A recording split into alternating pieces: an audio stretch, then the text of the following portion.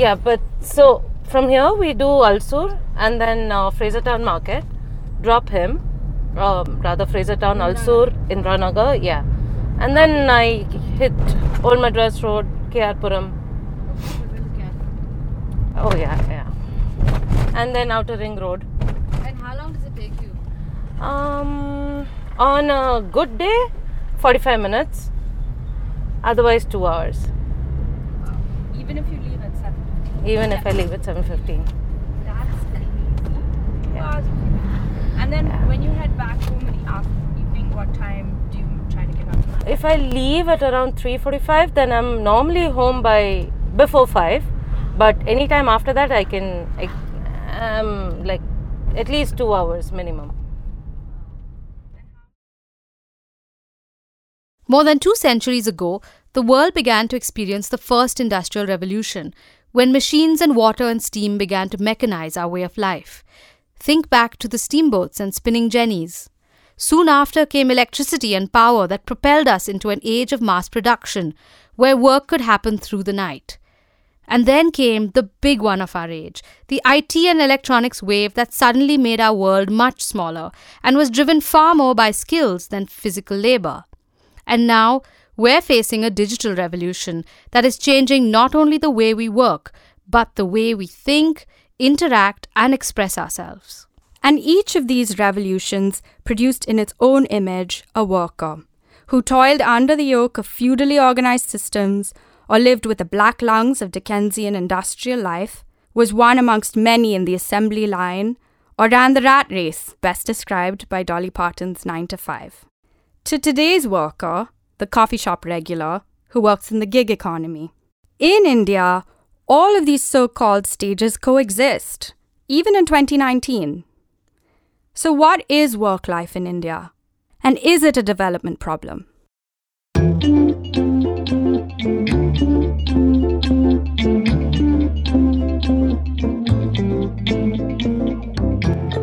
Welcome to In the Field.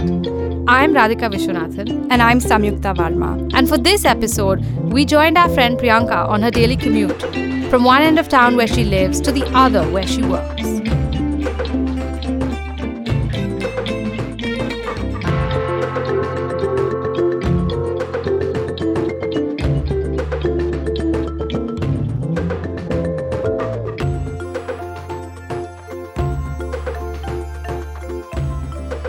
So we're stuck in KR-Puram, which is the best part of Bangalore. If you ever want to learn to drive, just get through this and you'll be fine. I'm serious, this is your best place to learn to drive. You have things coming at you. You have, like, if possible, 6 lanes here. You squeeze through whatever you can get. Funnel though.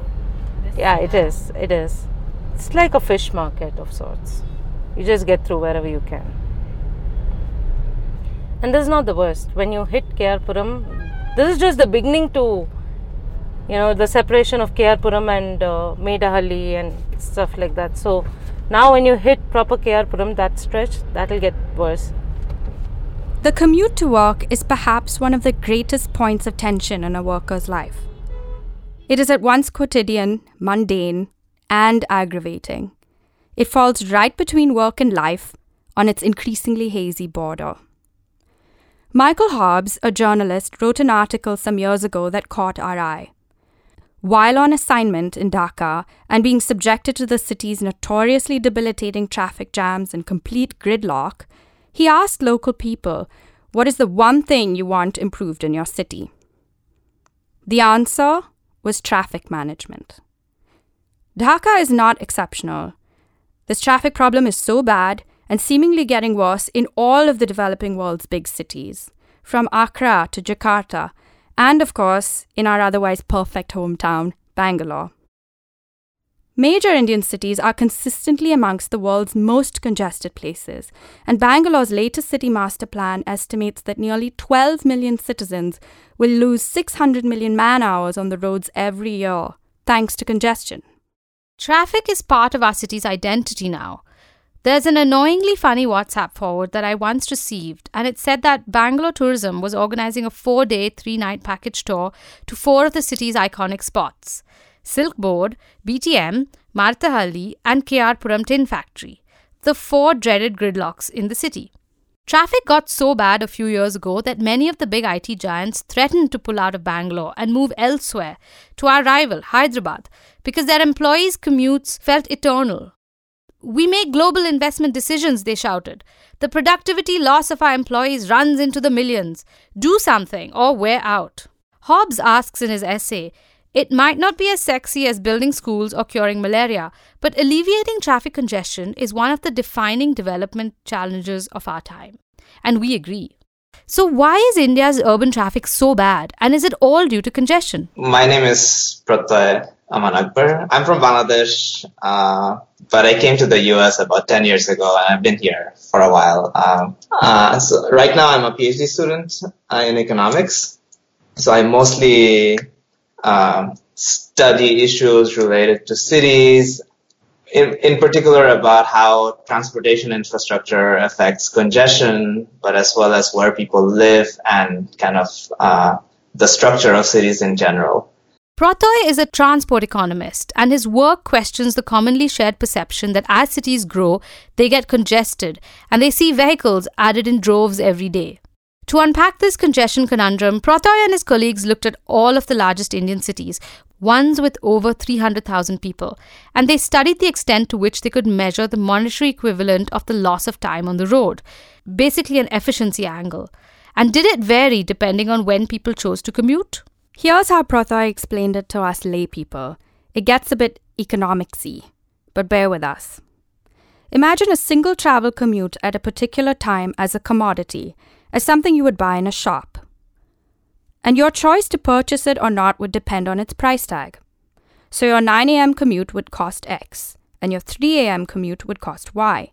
And studying all the X's and the Y's, you'd be able to get a picture of traffic conditions and mobility at different times of the day. Basically, what we call mobility is basically kind of how fast you can travel. Mobility is the price of travel. And then if we could kind of break up mobility into 2 components. So we can observe congestion. We can observe kind of how this price varies across travel times. Let's call that congested mobility. So the part of the mobility that is coming from congestion. And then everything else, once we take that aside, any variation in mobility, the rest of the variation in mobility, we can call that uncongested mobility. They mapped 22 million trips across 154 large Indian cities and found that cities that are slow are typically slow at all times. So a slow city would also be slow at 3 a.m., and not just at times when it's bound to be congested. And this is the gist of it. Of course, there are some differences. So we find kind of large cities, congestion does matter more. But I think one of the kind of the highlights of this paper is that what we call the uncongested mobility is an even more important part of the story, especially outside of kind of the center of large cities. Uncongested mobility is more associated with the road network itself. And so if you were trying to improve mobility in these slow cities, you would have to invest more in better road infrastructure, or traffic enforcement, for example. But as Pratay points out, better mobility does not necessarily lie with policies to reduce congestion. And this is becoming really important outside of the large cities. A deeper understanding of the interactions between urbanization, mobility, and congestion in India and developing countries will help improve investments in transport and city competitiveness. But how do we decide where investments should go? And how do we include more people in this process? There is a lot of money going into transport infrastructure in Bangalore, but it is not going into what helps the average citizen or the metro or the large infrastructure projects, or even this elevated corridor. They've again allocated money in the budget for the elevated corridor. Okay, so my name is Shaheen. I've been living in Bangalore for the last 18 years. I'm a member of Bangalore Bus Prayanikara Vedike. So I'm Hansika, and I'm one of the more recent members of Bus Prayanikara Vedike. It's going to be about 2 years this year. The Vedike is a collective of individuals and organizations who are interested in the question of bus-based public transport. The BBPV, the Bengaluru Bus Prayanikara Vedike, or the Bangalore Bus Passengers Forum, was formed in 2013 and fell out of a citizen-led civic action group for urban issues to work solely on bus-based public transport. Citizen groups like the BBPV are consistently disillusioned by how decisions are regularly taken ab initio, without taking into consideration existing infrastructure or building from it. And one reason for this is the fragmented institutional ensemble that works on this stuff.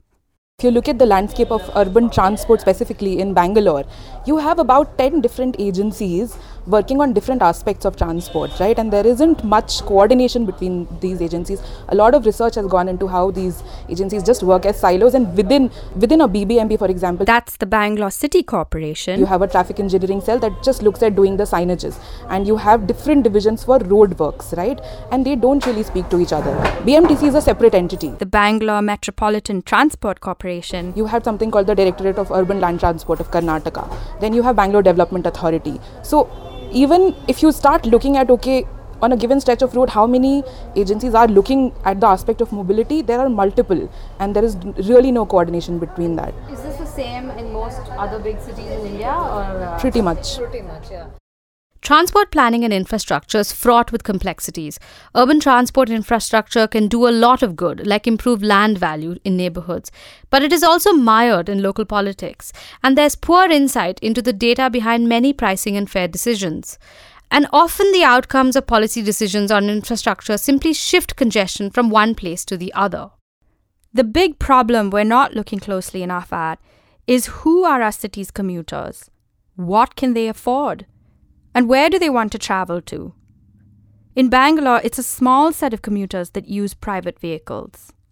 8% use four-wheelers and 18% use two-wheelers. So bus, walking and bicycling, if you account for this together, this is about 50% of the people who are commuting for work in the city.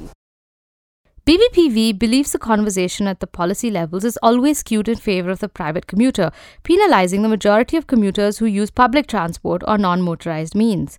And this is a pretty serious bone of contention for them. If Bangalore City has more than 5.8 million bus commuters riding the BMTC's 6,000 buses, buses are the backbone of the city's transport system, and they will continue to be that important even if new modes of transport are introduced. And as BBPV points out to us, decadal investments in the public transport bus fleet have been steadily dropping, while the number of cars on the road continues to increase. And yet every time if you have this conversation in the middle class about adding more bus, it's like, oh my god, bus just adds to congestion. It'll just congest the roads more. And yet we always blame people and blame citizens for the congestion. But we forget these socio-economic factors, right? Half of the city is taking the public service, walking, using zero carbon, low carbon modes, right? And yet we are sitting on top of so much pollution. Transport investments constitute the largest component of lending of many global development institutions to cities. Money needed for the big elevated roads and the metros, something many cities want. But I think I have noticed in general there is a sort of consensus among kind of other urban researchers that generally very large investments in transport infrastructure, things like kind of large subway systems or kind of big highways and things like that, are typically not very cost effective. But then again, these are kind of mostly based on studies in the developed world. But how do we evaluate what a city needs? And where do we begin? Rahul Srivastava is a co-founder of URBS, an experimental urban action research collective based in Mumbai. And they study participatory approaches to planning and design. Their approach is anthropological, based on observing the city, and most importantly, understanding how residents use and create cities. He's been writing about the Mumbai Metro and its impact on neighborhoods. To have the metro is important because it is a public transport. But at the same time, our studies have shown the fact that yes, they will affect different neighborhoods differently. They do make commuting more expensive. They do at the same time, sort of people like it because they feel it's part of an aspiring thing for a neighborhood. that we have a metro. We're not being simplistic here and saying this is good or bad. This is the way things are. And we would really like a city to, as a whole, be more attentive to the needs of local economies. Another perhaps overlooked aspect of mobility is that it does impact on social capital very strongly, because a person's ability to be mobile can change their life. It opens networks, creates opportunities, and can make cities far more inclusive. Think of the early waves of city migration that was enabled by the vast rail network built by the British. Think of how Mumbai's rail network is so integral to its economic vibrancy. And BBPV shapes their narrative as a rights-based one, because very few people have the choice to opt out of using public transport. That's how we frame it as a right to mobility, something that enables your other rights, your right to work, your right to a meaningful social life, your right to education. Generally in India, since we are speaking about mobility and transport, whether it is about transport and mobility or any of a large-scale, planning initiative which governments take, we don't really have a history of participation. We don't really have a history of getting local people engaged with what's happening. They don't really know how to make those choices, right? And sometimes, of course, citizens' initiatives have come together, like in the case of the metro. Citizens did make their voices heard in terms of the routes, where you should have, where you cannot cut trees. But on the other hand, by and large, not only with mobility and transport, but for many aspects of governance, where do we actually see active, involvement, particularly in the cities? In villages, yes, you do see a greater level of, give and take and people having discussions and debates, etc. But with cities, it's always seen more as a technocratic kind of role, and people don't really have much say in those matters. When we ran a lot of the fair campaigns, also what we saw was, people are very, people don't have a hope that things will change. That's what we sensed when they said what you're saying is all right, but there is no point. They're not going to listen to you. This was the common refrain that we heard from the commuters themselves. They are so skeptical about any possibility of change happening that they just sort of accept the fare hike and don't it doesn't become a voting issue. Back on our trip, as one of the city's 8% car commuters, we'd been driving for over half an hour and we had moved a handful of kilometers. I'm kind of motion sick and I kind of like the independence of my car, so I prefer driving for some strange reason. I love driving. And for some strange reason in traffic. So the guys at work keep telling me I don't like driving, I like traffic. That's what I like, apparently. Why do we take commuting for granted? Prathoy tells us that transport economics is still an emerging area of study.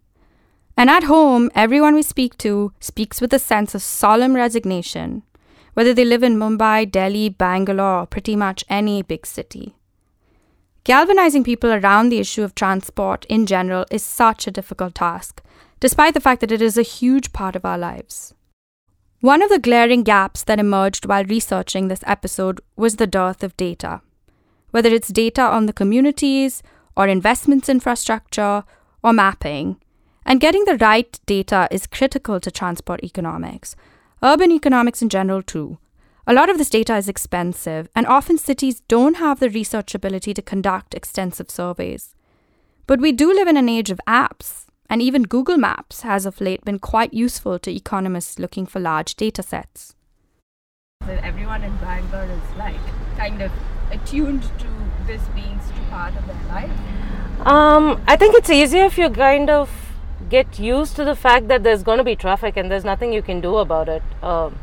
So one, you either learn to deal with it or find better ways. The local transport is not that great. If you really like taking a bus and walking, it's fine. But there are going to be challenges. If you're okay with that, then that becomes a part of your life. I've been driving this for 9 years, so for me, this has become my life.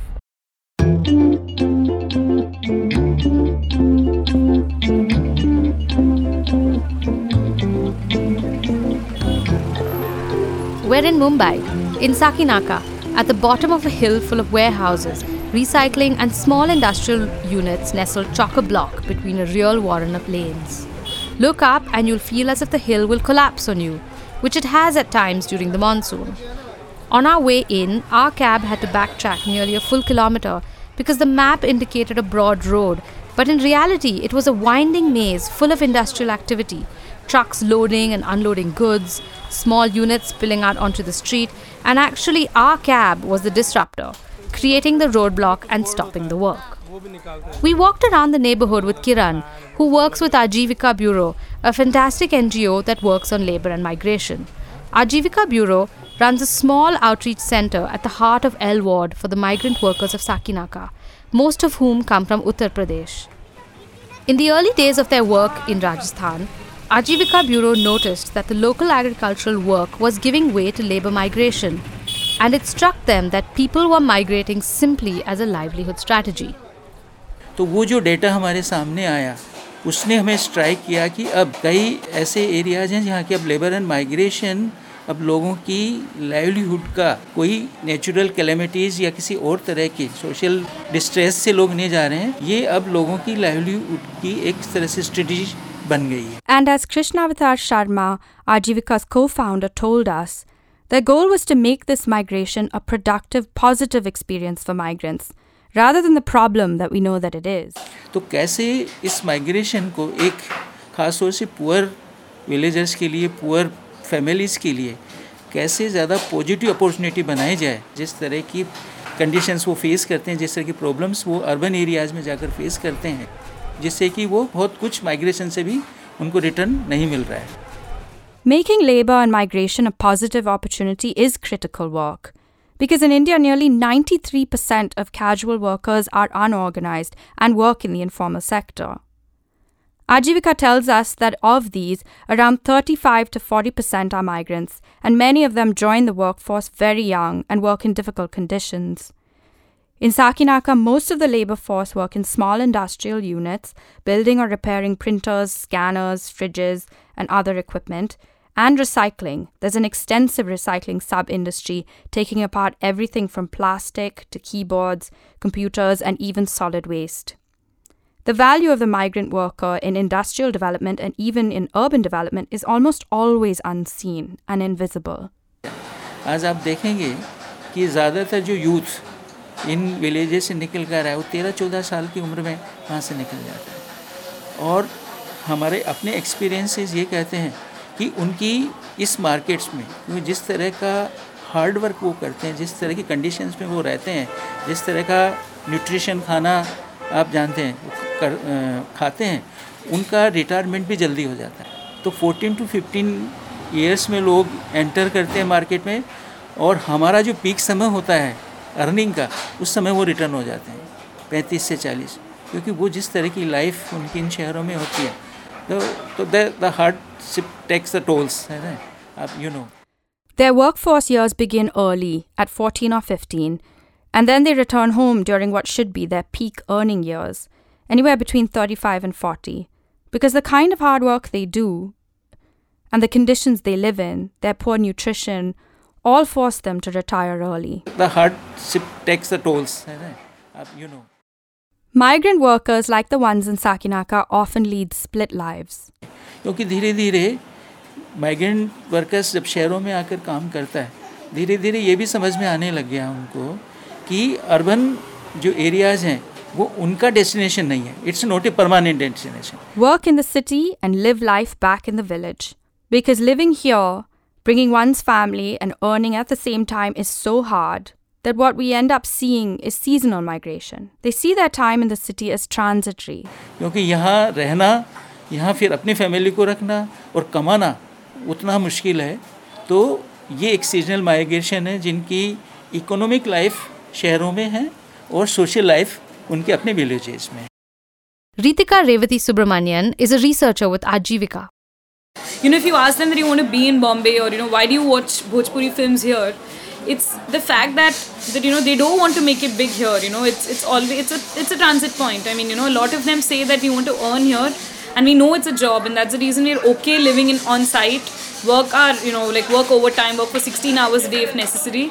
But then we want to go back home, and that's where everything rests for us. Like we want to start a shop there, or we want to start a business there. much of Ajivika Bureau's work is in trying to establish some system of employee welfare in conditions where worker-employee relations are most fragile and easily broken. Working with people in precarious employment like this is about finding ways to assure protection from shocks. And this could be anything from big macroeconomic shifts to medical bills from a sudden illness. And migrant workers are even more vulnerable. Ajivika works at this cross-section. They assist with establishing identities for migrant labor, to finding ways to better bargaining power through things like legal education. An important piece of this is to formalize the laborer's daily life by giving them ways to account for their daily work and the contractual obligations of the employer. They delicately mediate wage dispute resolution in ways that protect the laborer but don't cause conflict. Welfare is perhaps the first step to well-being. It's what helps establish the dignity of labor, and it creates the conditions for a good working environment. Most often, the concept of work life is defined by these things.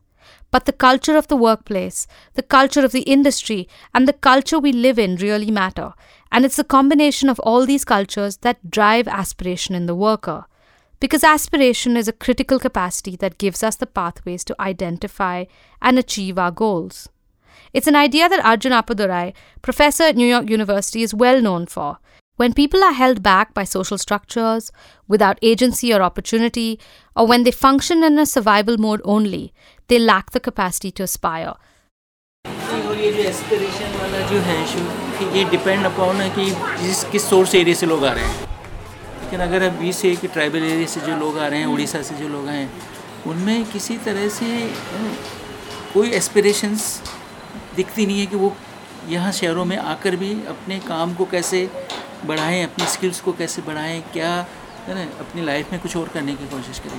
क्योंकि एक तो जिस तरह की आप distress से आप वहाँ निकलते हैं, जिस तरह की कंडीशंस में आप काम करते हैं, व्यक्ति की कहते हैं ना कि इच्छाएं और आत्माएं वैसे ही मर जाती हैं, क्योंकि आपके पास समय ही नहीं है.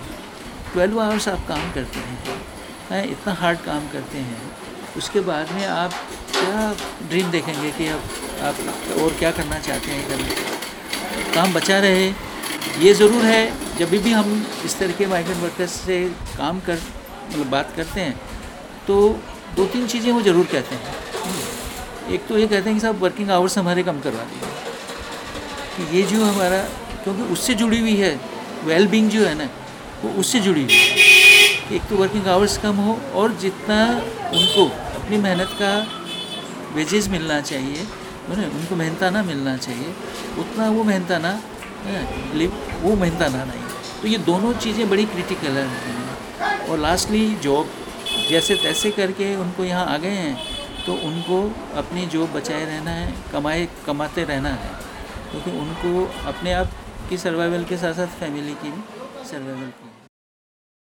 To sum up, Sharma ji, when people from distressed backgrounds are forced to migrate and work in hard conditions, their desire and soul is destroyed. And after that, what dreams can they have? Their dreams may stretch as far as wanting a fair wage or reduced working hours, because their well-being is linked to these two. And maybe all they can aspire to is keeping their job, because their survival depends on it. ज़्यादातर movie download के भी shops ज़्यादा मिलेगा आपको. सो एक worker दिन में 2 movie देखता है.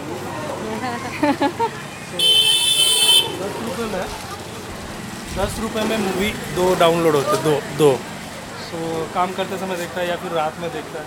I mean, I think specifically, speaking about masculinity, I think we'd also like to touch upon urban loneliness itself, I mean, living in these big cities and living a very alienated sort of, life on a daily basis.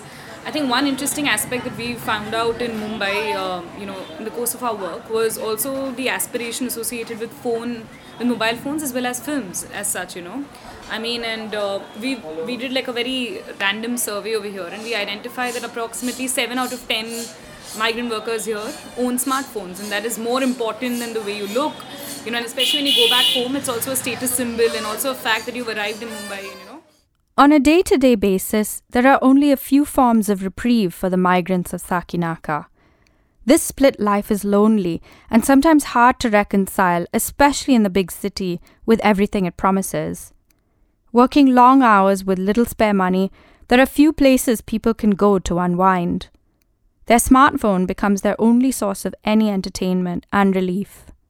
And one industry which has been thriving extensively because of in these labor industries now, with smartphones becoming more and more accessible, are these mobile phone industries, and they work in this whole download sort of system. And I think that is something wherein there's also the sense of escape, living within your factories itself. आजकल craze Chinese का है, तो worker 30 rupees में, हाँ ज़्यादातर, तो 30 rupees में full chicken fried rice. Work is changing. We know that, but its implications on work and life now can't be separated. Last year, 4 of the big multilateral development banks published a report on the future of work. And more recently, the World Bank's 2019 World Development Report focused on the same subject, the changing nature of work. All talk about the future of automation and innovation, skills and education, the expansion of the digital economy, platforms and the gig economy, and changing employer-employee relationships, and why we need to transition to a just work framework. But there's a big issue that surrounds the problems being raised by changing work, and that is inequality. As technology widens the gap between the old skills and the new skills, the ILO talks about the problem of a flawed social contract. Their response to the World Bank's World Development Report stated that small proposals to introduce fairness to work practices will not lead to the big structural changes that are still necessary to reduce inequality and poverty and share growth more equitably. We are in an age where the gaps between the rich and the poor are shocking. To fix these things, we need to reimagine what work is, and there isn't a better time to do that than right now.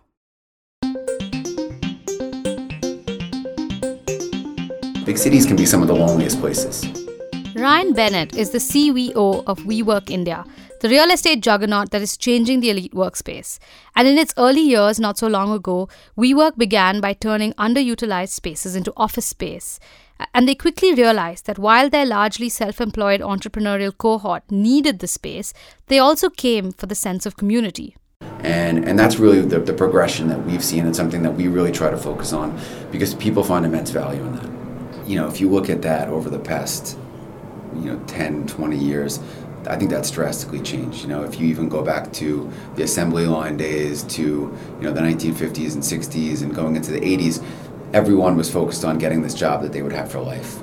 And it really didn't matter if you liked that job. It gave you a retirement package, and it gave you benefits, and work was looked at as just something that you had to get through the day. Increasingly, innovation and creativity are becoming the fulcrum of work.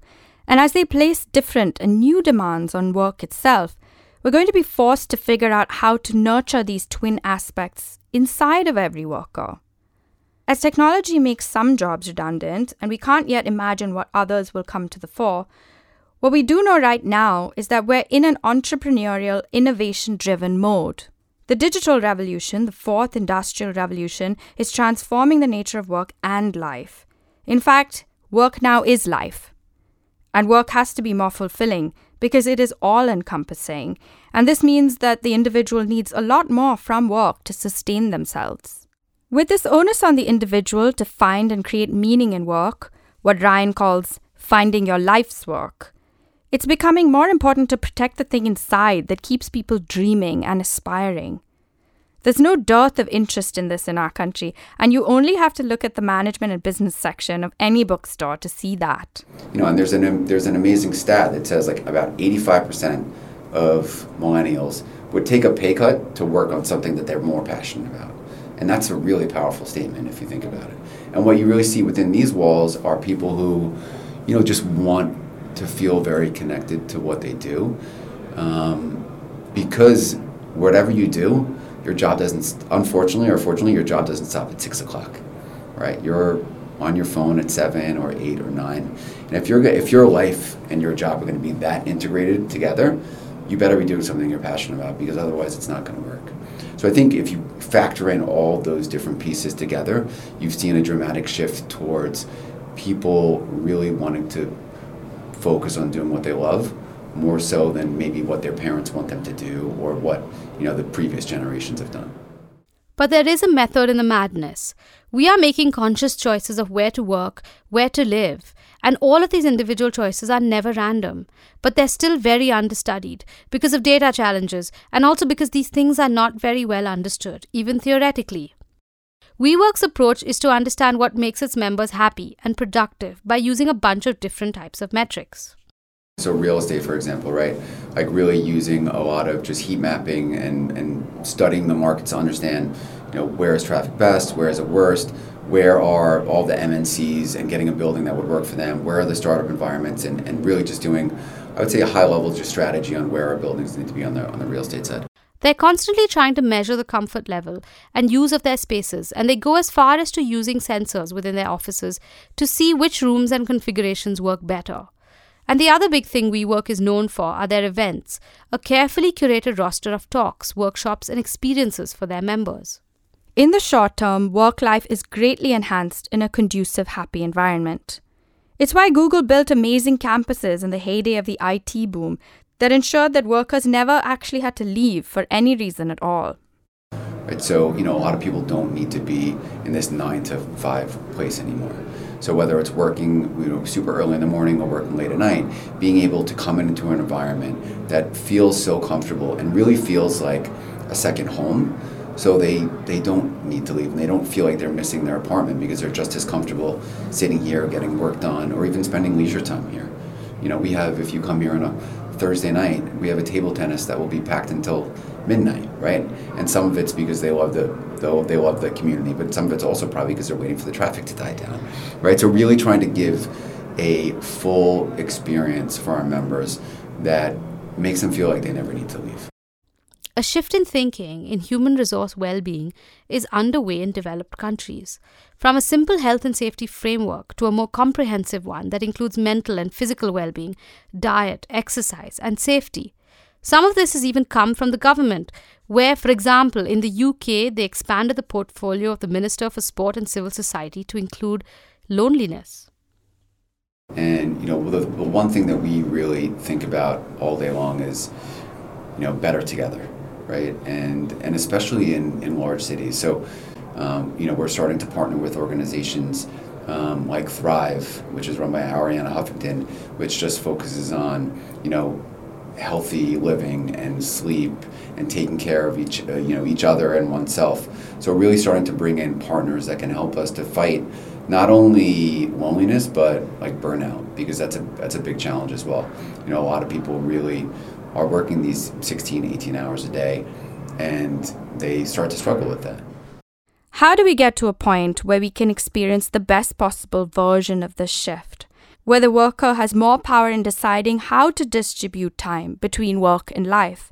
And this becomes what flexibility means, rather than being part of a system where work happens all the time. Adam Grant, psychologist and professor at Wharton, often talks about how a work-life balance is unrealistic. There will be times in your life when you will work more and be less at home. And there will be other times when you'll spend more time on other pursuits or with family and less time at work. He speaks instead of finding a work-life rhythm where all aspects of our lives, work, home, friends, wax and wane over time. I really wish my work was that way. No, it isn't. I mean, see, it's like work life is kind of consumed. I don't have a life apart from work. I mean, there's a time when I say, yeah, I'm going on a holiday after my release. I mean, I time my holidays after something that I shouldn't be doing it. It's not a fair thing to do, right? You should have a life. I mean, that's the only way you're going to survive. But I think that's how we've all become. We've tuned our lives so much around work that we don't do anything else apart from that. And I go back, I take calls at around 9:30, 10, because you have different people in different time zones. So yeah, it kind of sucks. In the end, this is work life. This promise of transformatory workplaces with friends, networks, communities, and stimulations at conveniently located places that reduce your commute and enhance your comfort is still in the realm of the very few. The Ajivika workers and the We workers are two ends of the spectrum, and for all in the middle, the full range of issues still persist, from needing basic welfare to well-being. The thing with India is that we have a huge population, the demographic numbers to allow a huge percentage of our workers to be grist for the mill. And that is harsh, but it is also the harsh reality of how our economy functions. And loneliness, mental burnout, and physical stress are serious issues, and if you want to think of it this way, they will have economic consequences. Look around you, or think to your own life. How many of you listeners have experienced burnout, have tried to escape the hamster wheel, in some small or big way? If economic progress is going to be led by ingenuity and by creativity, then we have to preserve our work life before it snuffs out the very source of this intangible power and douses our capacity to aspire. If there's any creativity emerging, it has come in spite of all of this. Cities are centers of production, that we know. But when will they become centers of creativity? The means to get there are as important as the outcome. And this brings us to the end of the show. Thanks to Apurva Verma, Amrita Sharma, Hansika Singh, Kiran, Krishnavatar Sharma, Nishi Palnitkar, Priyanka Nair, Protoy Aman Akbar, Rahul Srivastava, Ritika Revati Subramanian, Ryan Bennett, Sanjay Patel, Shaheen Shasa, and everyone else at the Ajivika Bureau. In the Field is a Vaka production. This episode is hosted and produced by Radhika Vishwanathan and Samyukta Varma. Our sound producer is Santosh Nataraja, and our theme song is by Hollis Coates. Show and art design by Bhushan Raj. This episode was mixed and recorded at Third Eye Studios. Check out our show notes, transcripts, and more information on inthefieldindia.org or reach out to us on social media. We're at In the Field India. In the Field is supported by Rohini Nilekini Philanthropies.